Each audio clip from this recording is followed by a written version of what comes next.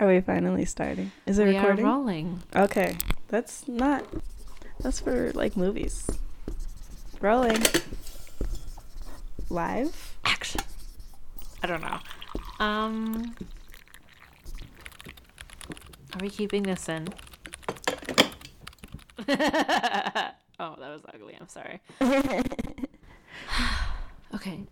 So hello everyone.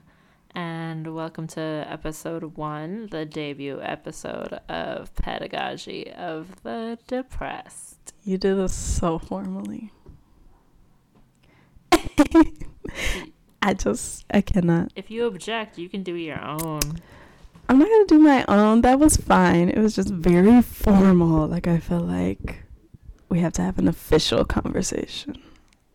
Hey, this is Yvette. And this is May.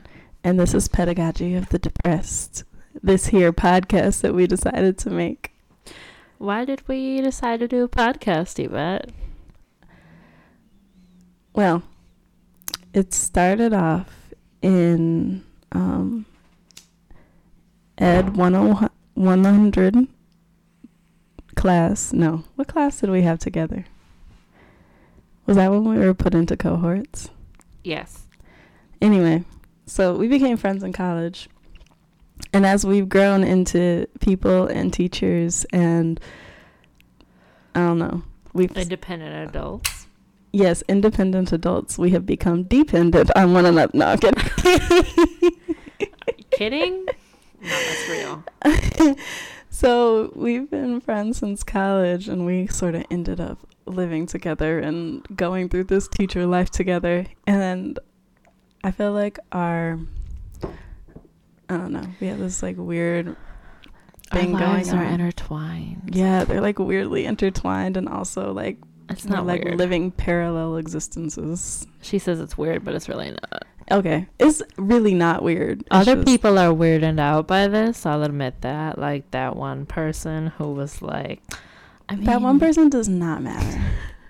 I'm sure there's other people who have been weirded out by this, but have been too. I feel like most people anything. that we run into now think that it's cool. Yeah, that's right. They're like, All the people who "Oh, count I wish think I it's had cool." a friend like that. That's right. Yeah, we are friendship goals. Friendship goal. Bitches.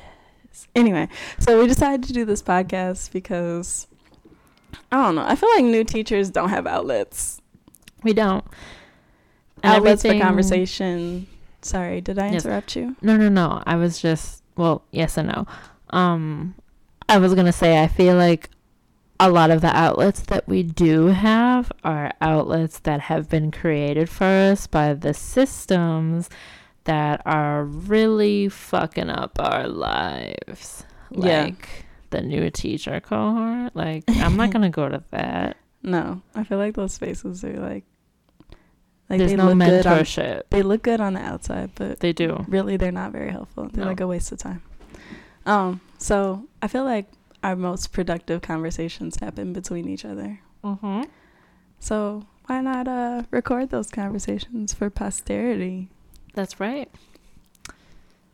I was thinking about this today, and I was just like, why do I like podcasts, first of all? And then why do I want to do a podcast? So I was just like, when I was in school, I took an African American history class, not to like historicize this, but we talked about oral tradition, and don't look at me like that. I think about a lot of things. We talked about oral traditions, and I feel like that's part of the reason why I think podcasts are so cool, because a lot of podcasts are, storytelling basically. So it's like you sit down with people and let them tell you stories, or listen to them have a conversation, and you feel part of the conversation too. And Mm-hmm. so we're kind of like inviting y'all into our space and our conversations, because I feel like we have pretty dope conversations in general. Oh yeah, we do. For Yeah. sure. So that's like the joint purpose of the podcast. And I think You want to talk about like individual? I kind of said my individual reason. So like jointly is kind of like conversations among new teachers and just navigating life, teaching, yeah, depression. personally, I would like to say like the same, but also put just a little bit more detail in it. I think a podcast is a good opportunity to give myself voice instead of just looking for like a time to jump in and like snatch a mic somewhere, which I have done a few times over the strike. Ironically, like literally snatched a mic, like this is not happening anymore. This is happening. Oh, I feel like the great thing about a podcast too, when speaking of voice, is that it's a chance for us to speak without someone else like filtering our words. Because I know during the strike, anytime I talk to a reporter or talk to anyone, I felt like stay on message. I feel like other people were controlling what I needed to say, or I didn't feel like I felt like I don't want to say the wrong thing, or I don't want to like convolute what we're trying to convey. Like it was very much like a collective message and not like a personal thing. So I feel like this is our space to kind of discuss the things that we want to without being, for lack of a better word, policed. Yeah, and this is like the perfect way to do it, because right here it's just me and you talking, and we're only talking about ourselves and from our own perspectives. So we're gonna get into our first like topic of discussion. When we decided to do this podcast, we talked about like what kinds of things we want to talk about, what kind of things we want to address. And obviously when we talked about the very first episode, we both, of course, were like, we're going to talk about the strike, because that is the biggest thing that's been happening in our lives lately as teachers. Before we jump into discussion, yes, we should probably mention, where the name comes from, right?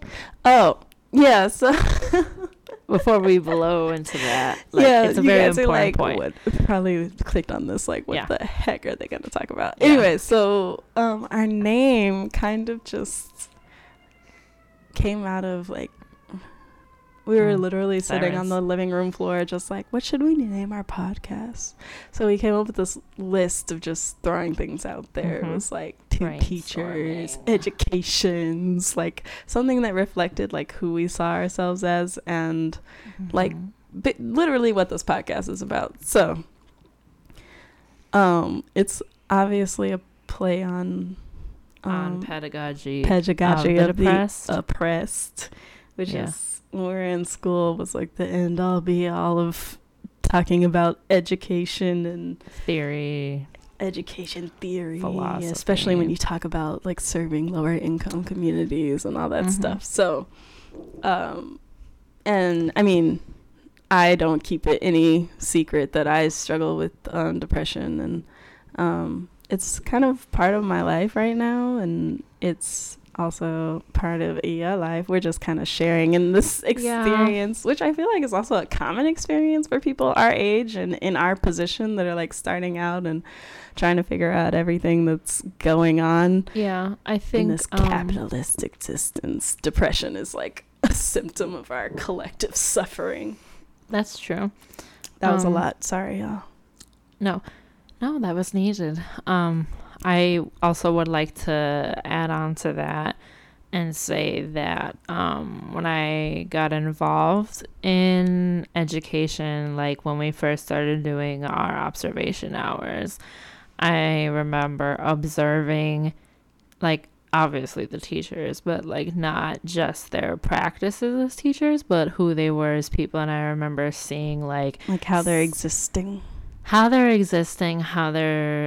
going through being a teacher, what they do as humans. And I remember witnessing a lot of like what seemed to be symptoms of depression. And as I got to know more teachers, because when you first start out doing your observations, like there are some cooperating/mentor teachers who will just like take you right in, and they treat you like a colleague, and there are some that will keep you like at arm's length and be like, you know, you're here to learn.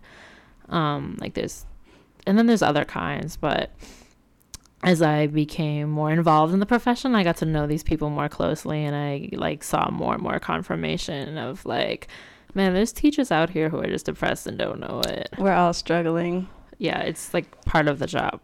Yeah. And I guess to add on to like reasons that I wanted to do a podcast is because I'm very much a advocate of destigmatizing mental illness, mental health issues, people struggling with mental health issues, or not even struggling, but just dealing with them however they're dealing with them. So we call this podcast Pedagogy of the Depressed because we both chuckled when I mentioned it, because it's just like, it's so perfect, honestly, because yeah, we wanted something that was us and that was teaching, and it's perfect.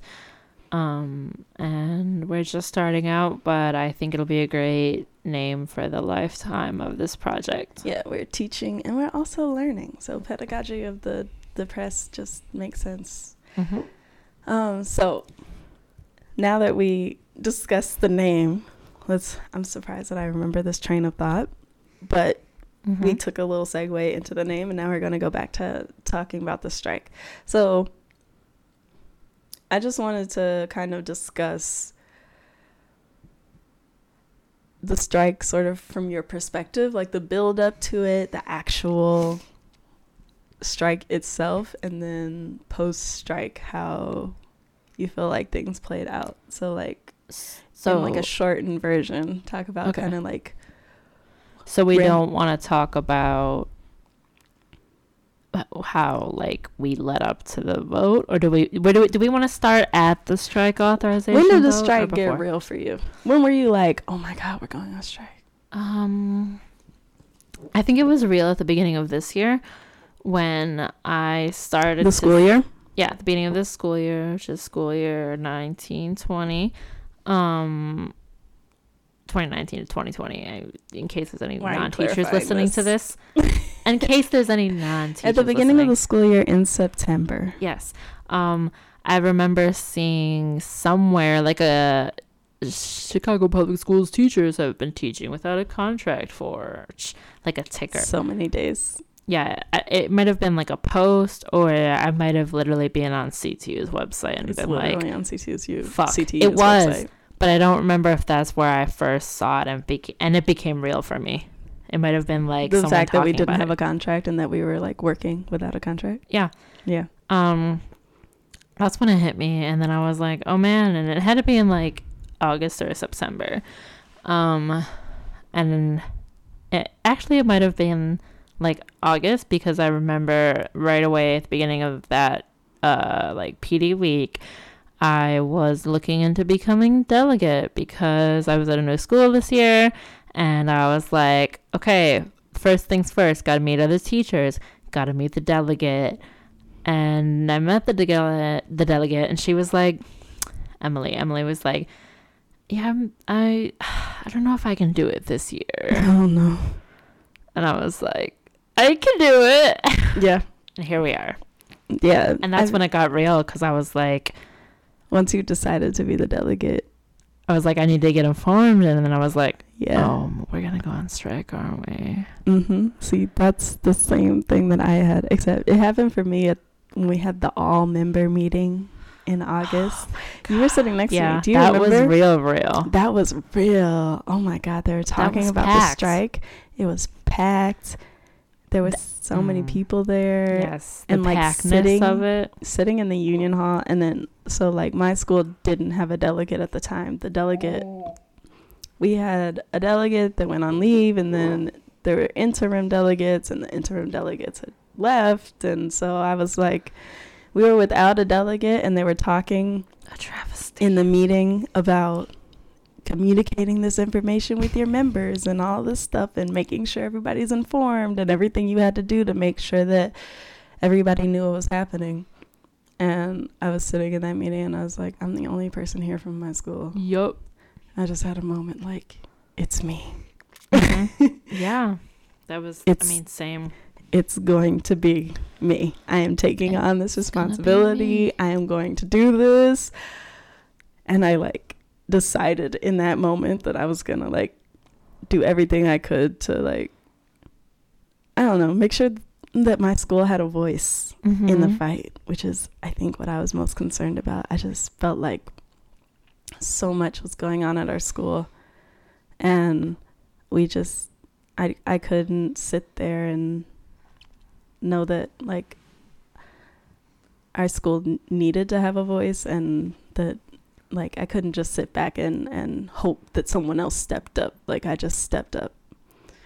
So that was when the strike became real for me, because I knew that I was taking on a leadership position in my school and that it mattered that I did it well. So that was when the anxiety set in. Like, for real, I was like, oh no. Yeah. Oh no, this is happening. I didn't feel that anxiety about being delegate. I think I only felt it when it became time to like collecting the strike authorization votes. I think that's when it was real for me, because I was like, fuck, I gotta make sure that everybody gets their vote in so that their opinion's heard. And I was like, I don't even know these people, like, because I'm brand new at my school this year, and I decided to become delegate, which is crazy. Knee slapper. Crazy. Yeah, people look at me like I'm insane, especially like teachers at my school. They're like, yo, well, actually, the teachers at my school don't look at me like I'm insane. They just look at me and they're like, I'm so glad we have you. They're grateful for you. They're so grateful for me. This person showed up and decided to do this job nobody else wanted to do, because it's real thankless. Like, honestly, I mean, my staff thanked me, which like was so sweet and so unexpected. But like, most of the time people are coming to you like, I have this problem, and they're like also bad mouthing the union, like the union doesn't do it, and you're just like, I'm the union. Why are you talking to me if you don't think the union does anything for you? You came to talk to your union delegate. This doesn't make sense. Anyway, that's besides the point. So yeah, those moments are that was like the moment that became really real for me. And then like leading up to the strike, it was kind of just like a conversation, and people kept asking me questions, and I was just like, I don't know. I felt like that first part of the year, well, partially because I was teaching a new subject on top of all that. I'm teaching a new subject. I'm teaching math this year. I've been teaching reading for the past 2 years. Teaching a new subject and trying to figure out how to teach a new subject, and also figure out what the heck is going on with everything that has to do with being a union delegate was a lot. Sasha just scared me. Sasha is our cat. So shout out to Sasha Fierce. She just crept up behind me and put her paws on me, and like I just felt her tugging at me, and I didn't know she was in the room, so I kind of jumped a little. All right, you fine. Anyway, so sorry. I also know that just like when in like talking to my students, did you talk to your students leading up to the strike? Oh yeah, all the time. Yeah, I was very much like, I want to keep you guys informed. My babies are 3rd graders. Yeah, but they're awesome. So like me and the other teachers would talk to them about it. My favorite thing like leading up to the strike was my students, whenever I wore red, they were like, oh, I know why you're wearing red. They're like, you're fighting for better schools. And then they would like say like, thank you for wearing red, Miss McCaskill. So it's like, oh my God, my babies. I mean, that was all I was thinking about. Just like, we're going on this strike, we're doing it for us, we're doing it for the kids. And I know, just like the responsibility of what we were doing was exciting, but also nerve-wracking. Yeah. So I think I'd like to briefly cover some of my emotional journey at the beginning of the strike. Oh, girl. Oh yeah, we're going to talk about the actual strike now. So I took some notes. Okay, you go ahead. And my notes This is May's strike reflection. Yes. Go ahead. My notes for in the beginning were surreal, denial, and anxiety sweats, because that's what it was like at the beginning. I remember thinking, like, I mean, I knew what was happening. There was like so many people who came up to me and they were like, so do you think we're going on strike? Like, what do you think the chances are? Like 50-50? I was like, nah, bro, like 98%. Yeah, like, when people came up to me and they're like, do you think we're going on strike? I was like, yes. yeah, it's happening. It's happening. Get used to it. Save your money. But at the same time, I was like, this is happening. And it was like, I was like looking around, like, we're doing this? The anxiety of it, for me, was just like not knowing what was going to happen. Oh my God, I know. There's just no planning for it. And that got you can worse. plan for it, but you don't really know how it's going to go. No. Especially because this is our third year as teachers and we never been on strike. Yes, bro. And everybody kept saying, oh, in 2012, this happened. I was just like, I wasn't there. I don't know about it. I was like in college. Yeah. I was definitely just still learning how to be a teacher. Oh, and here's another irony Struggling. for you. I was in college at UIC, which focuses very heavily on being a public education institution and preparing social justice oriented, and their whole teaching like departments are like focused on CPS. We were always stationed in CPS schools. We specifically learned history about Chicago public schools and the development of like education and the public education system and the disinvestment in the public education system in Chicago. Like, we learned about all this. We did. And so in 2012, I was pretending to study psychology. But I had like an Ed 100 class that semester, I believe. And I remember the 2012 strike being like a very tiny footnote. Like, we barely talked at it at all, which is an epic failure on UIC's part, I believe. And this time around, they've also been very silent. I don't think I was even in Chicago in 2012. I like heard about the Chicago teachers strike. But I was like back in Edwardsville, being a little depressed student with no direction, trying to plot how I was going to get out of that racist white town. Shout out to Edwardsville. Yeah, I mean, I was figuring out life then. But, here we are. But I'd like to negatively shout out UIC. And we're moving on. Girl. UIC has its virtues, but also it's problematic like everybody else. Everything else, predominantly white institution, it's got its flaws. Yeah. They got to work on that. So those were my notes for the beginning of the strike. I had mad anxiety that we wouldn't actually go, that we would take like some crap last minute deal. But we didn't get a crap deal worth taking, so we actually went. I thought there was going to be like a last minute. They kept telling us it wouldn't happen. Yeah. And that's what I think made me think it would happen. Yeah. Thanks so much for that, guys. I had a lot of distrust at the beginning of the strike. I was like, these people don't know what they are doing. Which brings me to my next note. Oh my God. In the middle of the strike, here's my note. Didn't know. I just literally didn't know what was happening. We barely knew what was happening, like, from one day to the next. And it was extremely anxiety inducing. And I'm still, I kind of know why that is, but I'm still like, ugh. It was horrible to experience. Like, even if you understood the reasoning behind it, to help. Be in that state of not knowing what you were going to do literally the next day or even in a few hours, like, you find out at like 8 or 9 at night what you're going to do the next day, and like have to plan how to logistically execute that, and being like a new leader, an inexperienced leader, I know, was like, okay.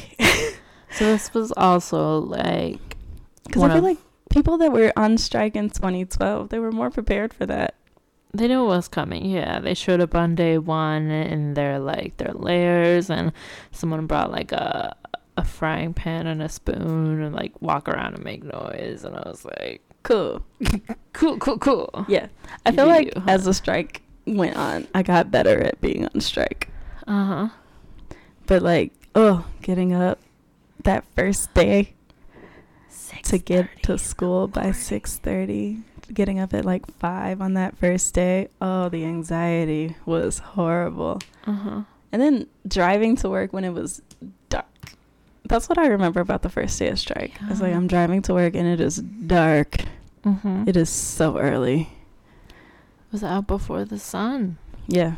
Every day. It was kind of cool watching the sunrise with coworkers. I'm not gonna lie, but also really weird. I have no fuzzy feelings about that experience. I just like watching the sunrise and set. I like the sky. You're like, yeah, watching the sunrise. I'm just like, I can miss that. I like watching the sunset. Yeah, I never see the sunrise because I'm always asleep, but when I do see it, I'm like, sleeping is great. I appreciate you, you know? Yeah. It's beautiful. So, I mean, once we were into the strike, it was like, oh my God, I'm still processing what even happened. I cannot remember what days things happened on. The timeline of events is all mixed up. Like, strike brain is real. Because you're like getting up at 5 in the morning, you're going to picket at 6:30 to 10:30. You're making decisions about where your people are going to go and what you're going to do in the afternoon. Yes. And then, you know, there were like meetings because we're part of the Latinx caucus. And then I teamed up with other teachers from the Southwest side to do some things and doing all of that. And then going to rallies every day in the afternoon and really trying to show up and be like part of this fight and learn as much as you can and collaborate with people as much as you can. And really like, I don't know. I was really just trying to take on as much as I could because I wanted to give as much as I could to our fight and our collective fight. And I told myself at the beginning, like, this is not going to happen for forever. Like, give it your all and let it be what it is. And I feel like, you know, if we're going to talk about positive or inspiring moments, like just for myself, how I just decided to show up and was able to do it despite not wanting to get up in the morning, despite having like insane anxiety at every step, like more anxiety than I've ever experienced in other parts of my life. It was very like the difficult. things that we were able to accomplish like together and independently. I feel like I'm really proud of those things. I mean, I wrote a freaking book with some other teachers. That was absolutely dope. Yeah, let's just move on to talking about our joyful, positive moments. So, like, me and some of the Southwest side teachers got together. I think it was the first week of the strike. Oh my God, was it? Jeez. It was on a Monday, I think. So we got together on a Monday, in between picketing and the afternoon rally, and we were just talking about, kind of with like guidance from leadership, but we were just talking about things that we could do to bring attention to the hypocrisy when it came to like funding for Chicago public schools and funding in the city. So we specifically, you know, kind of landed on TIF funds. TIF funds always come up when we talk about funding public education because TIF funds are property tax money, and they're supposed to be spent to like, I mean, they're supposed to be spent on public things for the public good. Yeah. Like schools and infrastructure and things in areas that are struggling. So whenever we talk about public education, TIF funds come up. So anyway, we decided to plan this action around TIF funds. And I don't even know how the conversation got into, let's write this book, but we kind of landed on this idea of like creating a classroom and sitting down to do like a read aloud at a site of that was like receiving TIF funds. And originally we were going to do it at Navy Pier because Navy Pier received a lot of TIF funds from the city. How much? I can't remember it off the top of my head, but we don't need to get into specifics. Like, if you want to get into the specifics of TIF funds, I did a whole bunch of research. I know more about TIF funds than I ever expected to know. But so anyway, we had this idea, like, we're going to set up this classroom at the site where, you know, TIF funds are being spent because that money should be spent on schools. So, you know, we're going to like be a presence in a place where, like, if you're going to spend the money that should be spent on schools on this, well, then we're going to have our classroom at this spot. So we came up with this idea that we would have like this read aloud, because to me, like, one of the images that I get when I think of classroom, when I think of teaching, is like that teacher and the kids sitting on the carpet and you having like a conversation. Like, that is like a quintessential teaching image. So we thought that would be really powerful. So it evolved a lot, but eventually we were like, okay, we're going to write a book. And so we based it off of, I forget the author's name. It's E something. We based it off the book, Are You My Mother? And we decided to call it Are You My Mayor? And it evolved into this story of like this little black girl who goes to the suburbs, and she learns about all the things that her cousin has, all the resources that he has, like a nurse every day, a social worker to talk to, or school counselor and the librarian. So it evolved into like, so she finds out her cousin has all these things at her school, and she has this question of like, why doesn't that happen in my school? And so she goes back to the city, and she decides that she's going to figure out why her school doesn't have these things. So she asks her teacher, you know, why don't we have these things? Why don't we have a school nurse? Why don't we have a librarian? Why don't we have a school counselor? And her teacher kind of tells her, well, the mayor says we don't have money for these things. And so Jayla goes in search of like the TIF funds that could be funding her school. So she goes in search of the mayor to ask her to spend these TIF funds on her school. I cried when she read this to me. Like, I was weeping. It's such a good little story. Like, the story is, the whole idea was that we're gonna write this fictional story that has this happy ending, because at the end she gets to see the mayor, and she gets to talk to the mayor, and the mayor is like, of course you deserve these things. And I mean, it's really an aspirational story. It was unfortunately fictional, but like, it's kind of one of those, we wrote it to like really highlight how you could fundamentally change the public education system by just having different priorities. Like, you could prioritize the needs of this little black girl that goes to Chicago public schools over spending money to beautify Navy Pier, or over spending money to build Lincoln Yards, which is like this like housing development for like wealthy people that's in Lincoln Park. How Lincoln Park qualifies as a blighted area is beyond me. We'll never know. I mean, there's a lot of things going on in Chicago that just aren't right.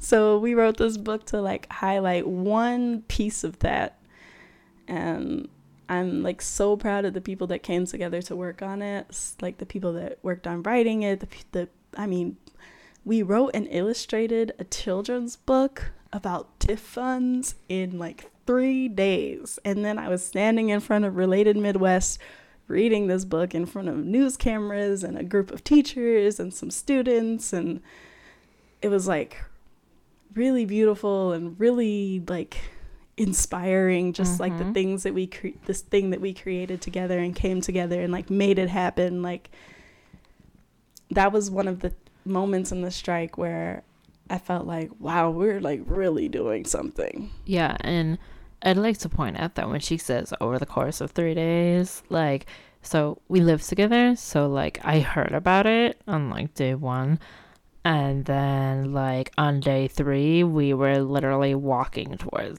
like, Related Midwest. Yeah. And they were reading it. Like, we went to the Chicago Teacher Store to get it, like, the pages laminated. Oh, my God. So, big shout out to Chicago Teacher Store. Yes, they laminated that yeah. for us. Oh, that was so great. I mean, it was discounted lamination. Shout out. I mean, Chicago Teacher Store is dope. And they let us stand in the store. We're literally putting the book together. Like maniacs. In the teacher store. I was like, can I use your hole punch? Do you have this? Can I use this? Oh my God. They were like. That was insane. Yes. And I was like cutting them out. I was cutting out the lamination and like throwing the pieces of the lamination on the floor. And I'm just like, I don't know. I was being super like bitchy to you and was like, do this. No, that's not how I wanted that. And da da da. And I was like losing my mind. I was so anxious going to that stinking action. Oh my goodness. It was insane. We literally had like 15 minutes maybe to laminate it and cut it and put it together. No, maybe like 25. Yeah. Total. Yeah. And if you've ever, laminated anything, you know it takes some time. Oh, it was crazy. Just to go through that They were machine. like laminating the pages, and as they were coming out, I was just like cutting them apart and then throwing them on the floor. And then was that your coworker? Yeah, Emily. She was like trimming the edges. It was great. And then, I don't know, I think I had you hole punching. Oh, you were hole punching through the lamination. And I was like, gotta put them in order. And I like really, really had to pee. They wouldn't let us go to the bathroom in the teacher's store. I had to like walk down the street to go to the bathroom. And this really nice lady that was like working in this like wine shop let me use their bathroom. I was like sleep deprived. It was horrible. But the end result was amazing. It was beautiful. Yeah. It was this really beautiful end result. The lead up to it was very not glamorous. No. That's what I learned mostly in this strike, that like all of these actions that happen, protests and things, like the end result is all nice and the lead up to it is insane. Yeah. Every minute of it. Oh my God. Anyway, so that was like a crazy and awesome moment in the strike. And then of course I had like a whole mental breakdown after it. I was like, I talked to reporters and I don't know what I said, and it was fine. I felt really, really dumb. It was fine. But also, I don't know. I was just having a moment. Yeah, I just had to calm down. Honestly. Did something else happen that day? Oh, we went to civil disobedience training that day. Mm-hmm. That was crazy. Yeah. So that's a very big, a very important moment. Yeah, that was my inspiring, joyful, positive moment. Just like the collaboration of those teachers and like the end result of that action, and also the fact that you were like really like there for me in my insane moments, because I was acting like real crazy, but it was okay. It was fine. Yeah. What was your like? What moment stands out to you for this during the strike? Oh, I have a moment. What was it? Well, there's a couple moments. There's one that I said would be a secret. I'm gonna get to that. So my probably inspiring moment from the strike was learning how to lead. I guess it was probably one of my first like official leadership positions. Mm-hmm. And the fact that I was leading people through something I'd never done before. Yeah. And I mean, it worked out. I was very, very nervous about it all the time. And I was just like really barely making it sometimes. But there were a lot of days I was late because I was just like, I can't get out of bed. I'm so tired. Yes. Like I was looking through at my journal, mm-hmm. and literally I have an entry from where is it? It's right That's here. one thing I didn't do during the strike. I did not journal. I had to force myself to. So my brain was like so full of things. I felt like if I tried to write them down, I would like lose it. So here's a couple. I'm going to share a couple journal entries. Okay, cool. October 15th, 2019. So we're going on strike. Next entry. 1 a.m. October 20th, 2019. We went on strike Thursday and Friday. This is all very hard. I'm hopeful we have to make this happen. The city has been suffering for far too long.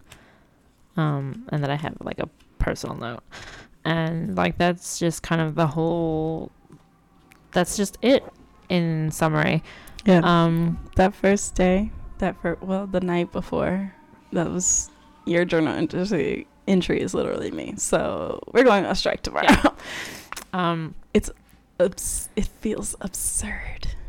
Yeah. In some ways, but also people have been going on strike for decades. Yeah. I mean, it's a thing. It's but it important. Is also, it's a muscle, as some would say. It's a what? A muscle. Oh, really? We're I've heard strengthening people our say strike that. muscles? Yeah. It's the a fact muscle. that we even Flex have to go it. on strike for the things that we went on strike for is insane. It is. It is insane. I think that's Let's the talk about reason that it felt absurd. I was heard, like, we are really going on strike yes, to ask for a nurse, a guaranteed nurse every day? I heard somebody say that one of the things they were striking to win before was air conditioners, and I was like, because I remembered for basic things. that wasn't it a really big thing for teachers in like I think Oklahoma, where I remember seeing it all over the news all of a sudden, where they were like, I'm teaching in 100-degree weather in my classroom, and I was like, what the fuck? I would be home. But then I was like, no, I wouldn't. Oh my God, no. I would have to be there teaching because that's my job. Could you imagine dealing with your students in that heat? The way that you would like be like, if you don't leave me alone, I am hot. No, no, deal with not dealing with you. Nope. I would be like, okay, we're gonna go outside and hit each other with water balloons if you guys are good. Oh okay? yeah, cool. Every day it's a water balloon fight. Are you kidding me? Yeah. So, yeah, that was it. Siren was awesome. The other, I think, inspiring moment was that I was brand new in my school this year, and I really watched like everyone come together, and I had the same experience. We had a lot of planning time. Yeah. It was probably the first time all year that we had common planning time across grade levels, which is something that CPS is always talking about us doing, but yet they don't give us the time during the day. Yeah, they always talk about how beneficial it is to have collaborative planning time. They barely give us collaborative planning time in grade level. They don't. It's in the schedule, but then when your prep is canceled all the time, your one and only preparation period is canceled all the time, and you have to take all your work home. It's hard to take your coworkers home to plan with them. Yeah, I will say in my school they actually did a pretty good job. They made sure that in our grade bands we have common prep time. But, people, it's also not enough prep time. So people spend their prep time doing things that they need to prep for their classroom. And, like, if you get to collaborate, that's, like, icing on the cake. Yeah. But, like, in your prep time, you're, like, rushing to pee, email, make copies, answer emails, fix your chronos. Hydrate? Yeah. Maybe grade a paper or two. Call a parent that you really need to call because their kid did something like 10th level egregious. Yeah. So, having that time to just talk with my teachers, like there were days that we did check in because I do check in my classroom. So then I made my teachers check in on the picket line, and it was actually really great to just listen to what they had to say and the things that they cared about and the things that they were struggling with. And I feel like it got us kind of all on the same page where we were actually able to discuss how we were feeling, what we were fighting for, what our like common beliefs were, what our shared beliefs were, was, something that came out of that was also unexpected. Like I didn't really even expect them to want to do it, but the fact that they opened up in that moment was really like a powerful moment for me too. Absolutely, yeah. But yeah, I I kind of want to leave that on a positive note. Can we go to like just what we learned? Yeah, I'd like to point out one more positive note because I don't think I got to this time go around. ahead. And that's that there are a lot of people who stepped up to bring positive energy and creativity to this movement. Yeah. That I didn't think would, because I had heard them, voicing disdain before for the possibility of us going on strike. I was like, well, they're not going to be there, but then they were there. Yeah. And they made it great. Like Tiffany, who was like, let's put on some Britney Spears and dance because it's cold and it's 8 a.m. and we've been on the picket line for an hour and a half and it's time to move around. I was like, yeah, you're right. Let's do it. I will say, while you were talking, I thought of one other huge moment. So, like, you weren't there for the action, but when we decided to go occupy the lobby. Should we talk about that or should we table it for later? I think we should keep it really short. Okay, let's that could be a whole let other that thing. be another episode. Maybe we can have a guest. Yeah, I just want to say, thinking ahead, so listeners don't think we're completely ignoring it. Over the course of this strike, there were 9 teachers who were arrested in an act of civil disobedience. That was an intense moment. And the fact that the strike ended literally the next day. Let's talk about the power of so many. Yeah, the power of that moment was insane. So big shout out to the CTU 9. You guys are incredible, and we love you. I love you. I love you, as the Boyles would say. Oh my gosh. And I want to table this for now because we could literally spend the whole episode. That day. That day was, we weren't. Yeah, there are going to be a lot of details that come up later. But for now, let's talk about what we learned. What did you learn overall? How to lead, I guess. Same. That's what I was going to say. Tips and tricks for leading. And you know what? Here's one I'll share. Sometimes you will have people who don't want to do things and they'll be like, oh no, I'm not going to do that. But they'll just go along with it when they see other people on the train. Mm-hmm. So when you're trying to get your group to do something, don't be worried by the people who are resistant, because they will either get with it or they will be lost, and that'll be on them. Yeah, I found that a lot of the times would encourage people that I know are gonna be on board. So it's not just me saying, let's do this thing. I'd be like, I would, talk to my little group. I'd be like, so this is what we're going to do. I know that people aren't probably going to be like, I don't know if I want to do that, but I need y'all to speak up and be like, and support this idea that I have. Mm-hmm. And I mean, looking for that feedback, because sometimes I had suggestions and I just had my team of teachers that I could bring those suggestions to and get ideas before I presented it to the rest of the group, which was really helpful as someone that's leading for the first time. I feel like what I learned over the strike was just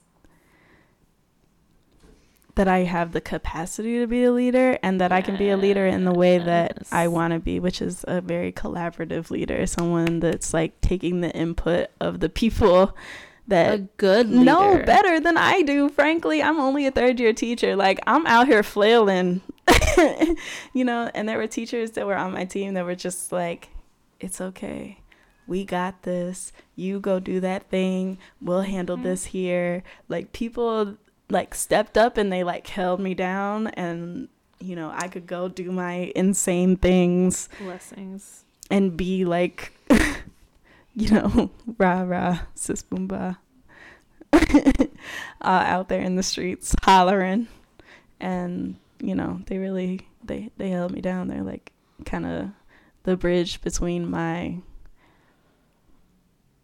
youthful energy and the people that were like, nah fam, that's too much. Because you need everybody. But yeah, so I feel like I learned just that I have the capacity to be a leader and be a stellar leader. Not to like brag on myself, but like to brag on myself. Go ahead. I did that. You did that. We did that. Like, dang. We laid it out. If y'all could have been a fly on the wall in this house, we were working. Let me tell you. The state of the apartment was atrocious. The state of the apartment, the state of my trunk. Man, it was ridiculous. We had no time or energy for anything but picketing, going to the rallies. I mean, we left the house Chicago. at like 5:30 in the morning, and then came back at like 8. Did more work. I mean, 8 was early. We did more things before we went to bed, and then did it all again the next day. Walking all days. up and down freaking Michigan Avenue, hollering about CT who, and everywhere we go, people want to know those stinking chants that were stuck in my head every day. I was like, oh my God. I couldn't listen to music. Will they ever leave my brain? Yes. So, the strike was a lot. Anyway, so, I mean, now we are, thank God, done with the strike. We're like moving on to ratifying our tentative agreement. Yes. Which is happening this week. Yes. What are your predictions? What are your hopes going forward? How do you feel about your, I don't know, your potential growth? So, what the hell are we doing now? I'm going to say this. In the beginning, I was very mad about this TA or tentative agreement. When you mean in the beginning, you're talking about when that it was day first, that we voted to end the strike? Yeah. Okay. That was hella angry. I'm going to set my jaw, and then I'm going to relax it. That was something. And that's all I'm going to say. And that's a lie. But can you just say what you want to say? I was very angry, and then I moved past it because I realized once I was back at work, I was like, there's a lot more shit that we got to do that has been waiting like on the stove burner off while I've been gone. Like there's a lot of change that needs to be put forth in my school, your school, everybody's school. Same. Yeah. And while we were making waves in the streets to get the power to make that change happen, we can't make that change in the school until we're back in the school. That's the long story short. So as soon as we come back, I was like, all right, gonna give everyone a few days to adjust, and then getting my professional problems committee rolling, like doing the stuff that we need to do to make sure that the contract's being upheld in the schools, and that teachers have voice and power in the schools. That's the work I'm doing now, so I'm really eager to move forward with that, and also looking forward to helping teachers get elected. We're definitely being more politically involved and politically aware, like with our local politics. That's the next ain't nobody step. talking about the national politics, because national politics are jacked. Local politics are what affect your life the most. Yes. Going forward, we're fighting for an elected school board, which will make a huge difference. Call your senator. Yes, in our specifically your senator. Yeah, they're our the ones experiences as public educators in Chicago. An elected school board would be life-changing. We are the only district in Illinois that does not have an elected school board, and that is BS, because then we have to go begging the mayor to freaking fund our schools. Yeah, that's also like where the strike is like our only outlet. Like bargaining is our only outlet to try and push for change in schools. Because there's a lot that goes on in CPS and has been going on in CPS for decades that it's historical, is disgusting and discriminatory. ridiculously unjust. Inequality just running rampant. It's like institutionalized Racism.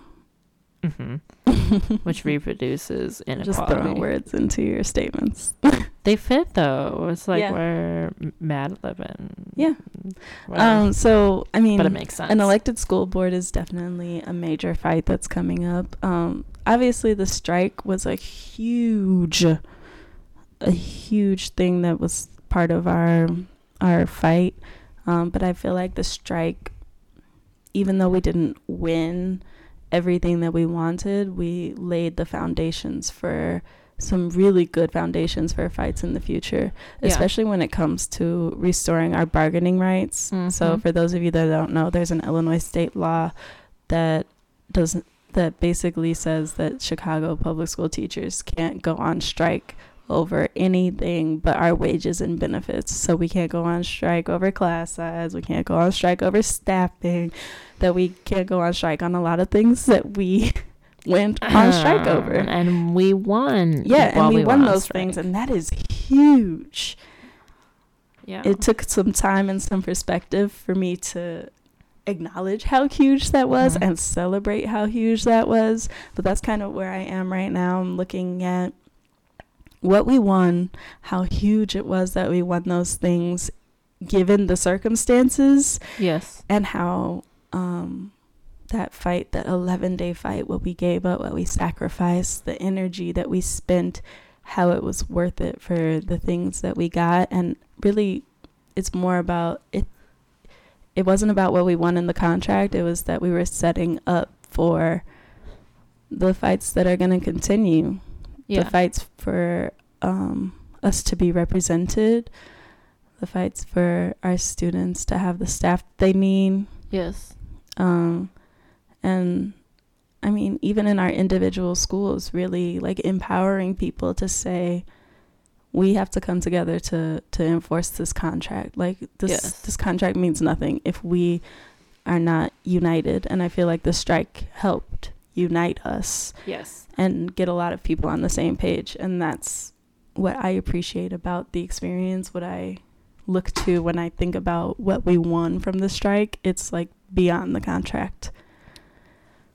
Yeah. I'd like to point out that legally we can only go on strike for wages and benefits. Yeah, so we just basically illegally went on strike. That was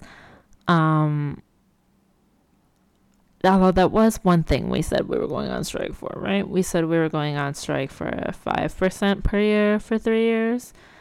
And the city was willing to offer us 16 over 5 years, which is a lot less. We did not win the pay raise that we were on strike for. We kept the one they offered us. And the amount of time we went on strike, minus the days of instruction that are added to the calendar to make up. We're not making up 6 of those days. We're not making up 6 of the 11 days. We're only making up 5, which means that we are losing 6 days worth of pay, which means that essentially we are losing all of the money that we have gained for ourselves this year. Yeah. We're getting paid basically the same amount as last year. So when we talk about sacrifices, teachers sacrificed a lot. For all the people who wanted to say that we were greedy for being on strike and that we should need to go back to work. First of all, fuck you. Dang, May. And your ugly face. Dang. And your ugly heart. And we literally are not getting any more money out of this. We're literally getting... You could not be more wrong. I mean, it is a cost of living raise. That's something that everyone should be getting every year. So if anything, we're making it's less a cost now. of living increase. It's not even a salary raise. Yeah, it's not. It's not a raise. So when people are like, there are people out there who are like, teachers sacrificed their raise. It wasn't a raise. We sacrificed our cost of living adjustment. I don't even want to talk about these people. Which means our pockets are going to hurt a little bit more this year. Yay! So if you see a teacher, please give them some money. Oh my God. Just saying. We need it. We're poor. Moving on. Oh my gosh.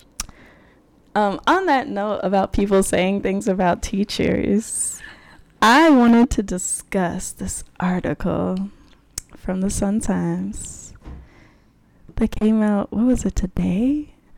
I'm gonna be real with you. I didn't all the way read this article because the Sun-Times is absolutely trash.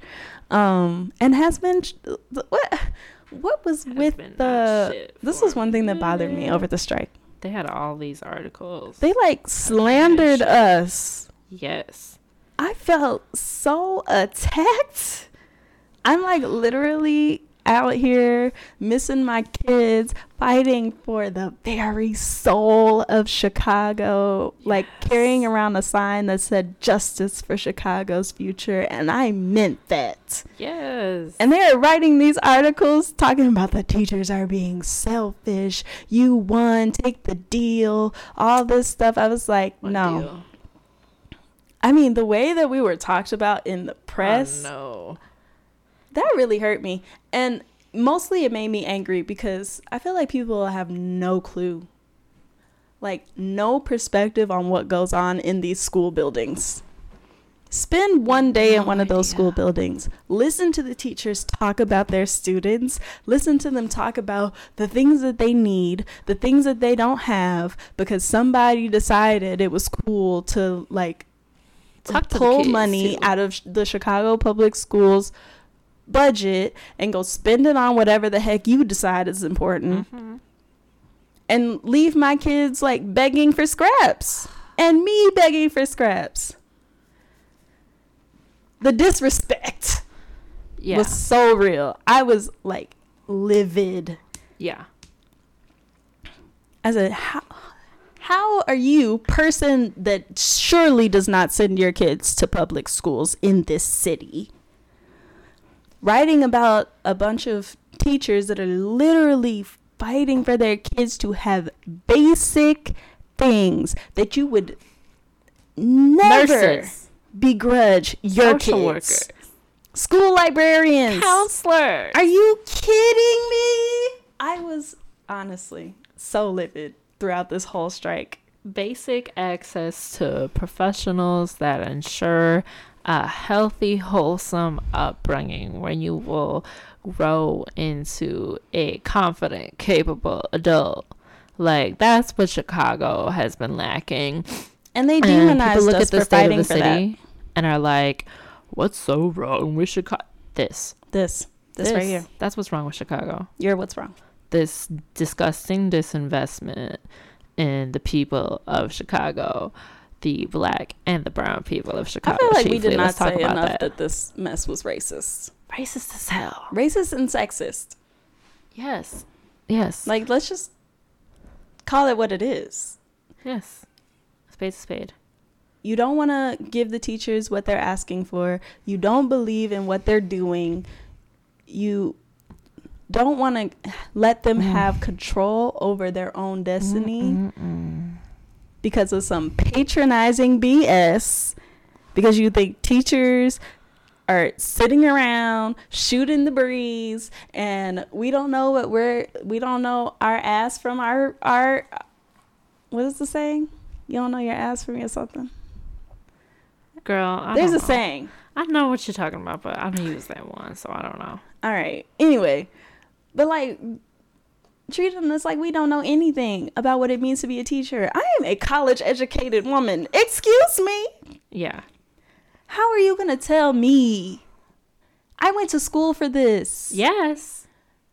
I am still in thousands of dollars of debt behind this. I chose this. And you going to tell me how to be a teacher? You gonna tell me what's best for my students? You gonna tell me I don't know what I'm talking about? Baby. Charles Boyle says baby when he's mad, baby.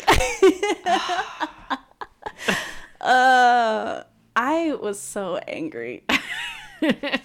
Honestly, the whole entire time. Like, I was anxious. I was I'm not sad, laughing at your anxiety. but I was more than anything angry. Yeah. Oh, I was so angry the whole time. Righteous anger, though. Yeah. I don't apologize for my anger at all. No, it was a manifestation I was of pissed. like despair. at the Yes. situation that we're in, the situation that our babies are in and have Oh, been my in and will babies. continue to be in. Yo, the day, because so we the have day not won yet, that fully. we went to Uh-huh. the day that we went to Sterling Bay, Mm. after those 9 teachers got arrested, some kid from like Columbia College wanted to interview someone like for their newspaper, Uh-huh. and he like the people that were there were like, "Oh, Yvette can do it," you know, because that's kind of how it becomes. Yes. And I started to talk to him, and he basically asked me like, "Why are you on strike?" And I was like,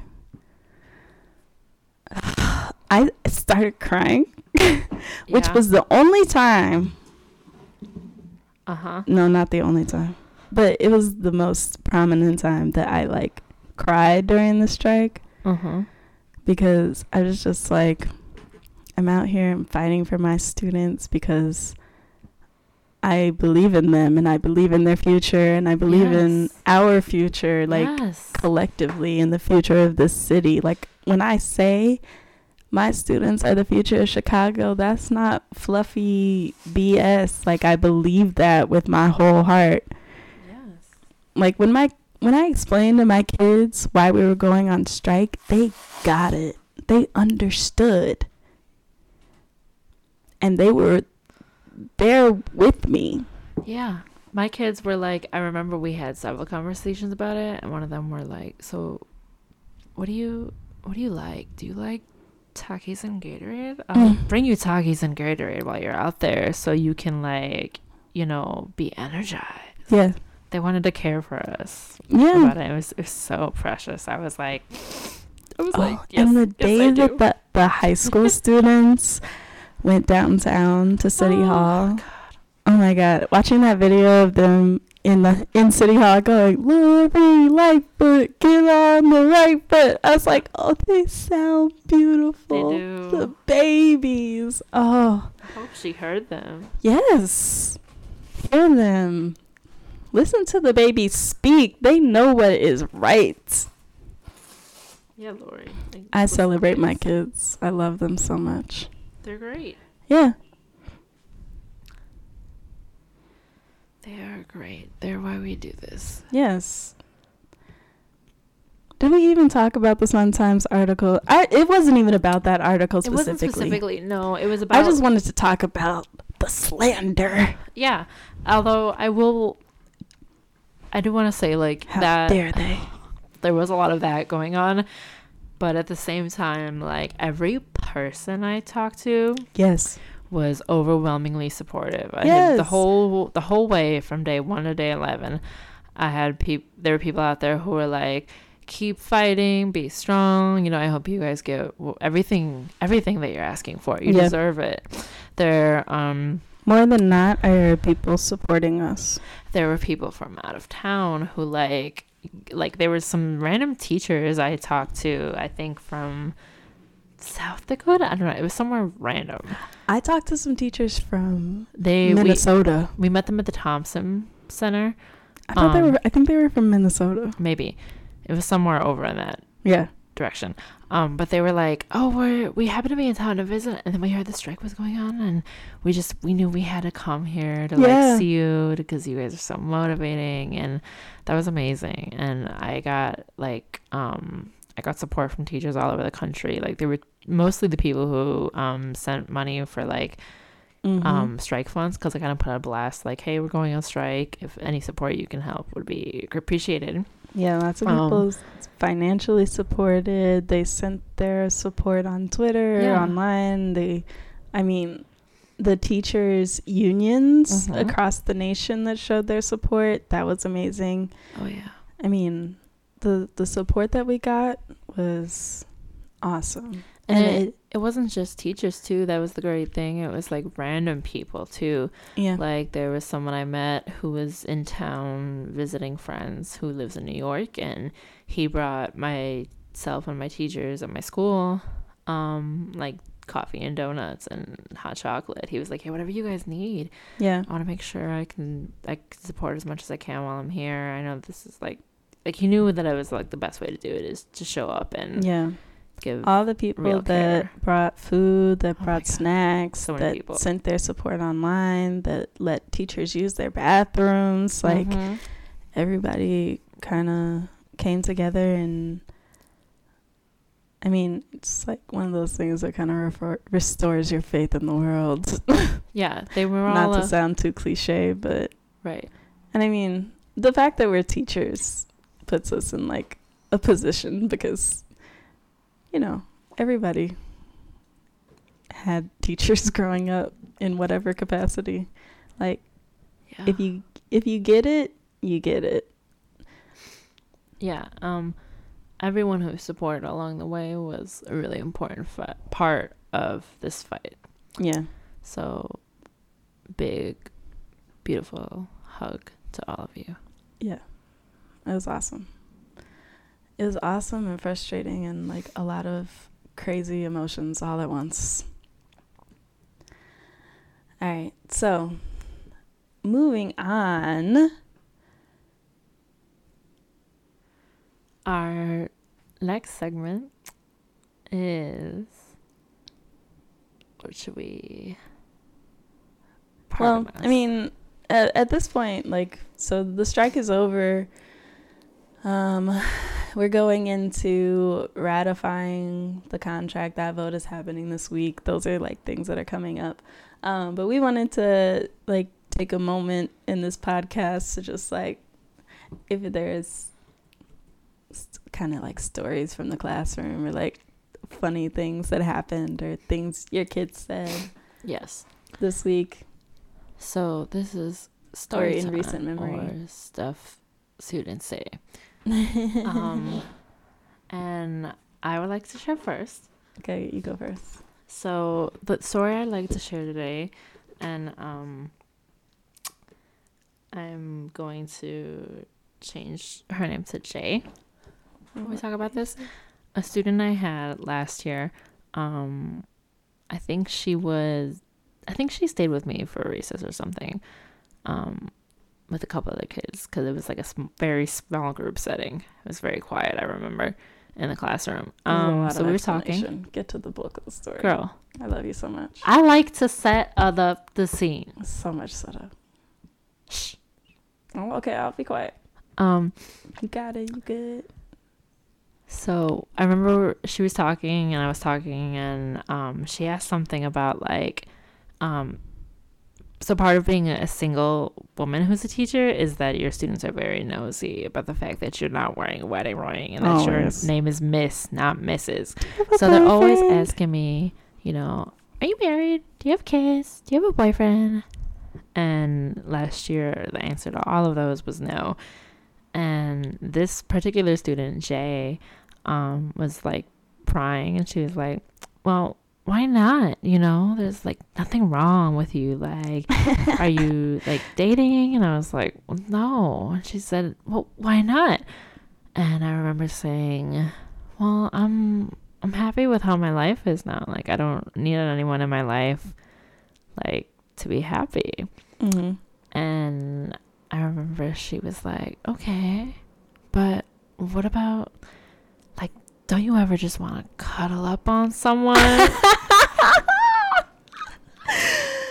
And babies. That stuck with me for a very long time. See, she understands cuddles are needed. Yeah. Cuddles are important. That hit me so hard. I was like, damn. And then I actually started dating again about a month later. Then you got a boyfriend. Oh, boyfriend. If you hear the background noise, that's the cat feeder. We're so sorry. We're cat ladies. Yes. Straight cat ladies. So that's my story time. I miss that student. I'm in a different school now. Babies. I don't really have a story. I will just say I have... So, like, we're supposed to submit attendance. every morning. Uh-huh. Obviously, Of course. I hate submitting attendance. I always forget. But we have students that come around and collect the folders.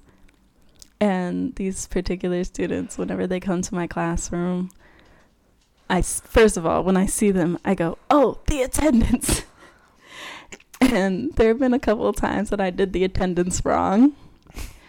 And like, so these are my students. So like, they're usually in the classroom when the office calls and it's like, Miss McCaskill, you marked this student present and they're absent, blah, blah, blah, or whatever.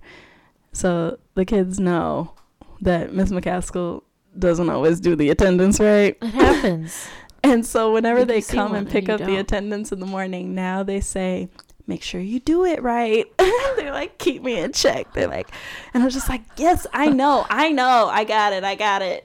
No. And so we have this little banter every morning about whether I'm doing the attendance right and if I made a mistake. And I love my kids. They keep me in check for real. Well, that's beautiful. Yeah. Especially like that you have the humility for that, because I certainly would be like, listen. Honestly, whenever I make mistakes, so like if I misspell a word on the board that the date is wrong, when the kids point it out, I'm just like, or if I notice it before the kids notice it, I always say, "Guys, I misspelled that word. Nobody was going to tell me. You just had me out here looking ridiculous, misspelling words on the board." If the principal had walked in, she would think I was dumb. Like, you guys have to help me out. Yeah. So I like to talk to my kids like that because I'm just like, people make mistakes. It's not a big deal. Yeah, that's how I treat my mistakes. But if it was like a thing like that where I'm regularly being reminded of my screw up, I'd be like, oh, that's hilarious. They never let it go. I haven't messed up the attendance in like, since we've come back. I haven't messed up the attendance, but they still say it. I don't care. They're so cute. Great. Beautiful. I love them. Anyway. It's a great story. So this is where we're going to wrap up the podcast. We discussed having like a final segment, or it might show up at a different point in the episode, you know, if anybody actually wants to talk to us. But this segment is tentatively named Turn and Talk. If you're a teacher, you know what that is. So we have an email address where you can send questions or respond to the conversation or anything that you would like to add. You know, if there are things that, you know, sparked like thoughts for you or reflections for you, you can share those with us and we might just read them aloud in our little podcast segment that we like to call Turn and Talk. So that email address is pedagogyofthedepressedpod@gmail.com. Yes, and I'd like to say that it doesn't have to be teacher related. Like if you have a question about our cat life or whatever. Oh yeah, you could could totally ask about our cats or like, or if you get want to to know share us. a story about your classroom, that'd be great too. ooh, we could do story time. Yeah, submitted stories. We'll do them anonymous if you want to. Yeah, change the names. Yeah, just let us know. So yeah, once again, the email is pedagogyofthedepressedpod@gmail.com, and we're looking forward to hearing from you. And do you have anything else you want to say, May? No. Oh yes, I want to say thank you for listening. Thanks for listening. Thanks, listener. You're the best. I'm gonna head out. I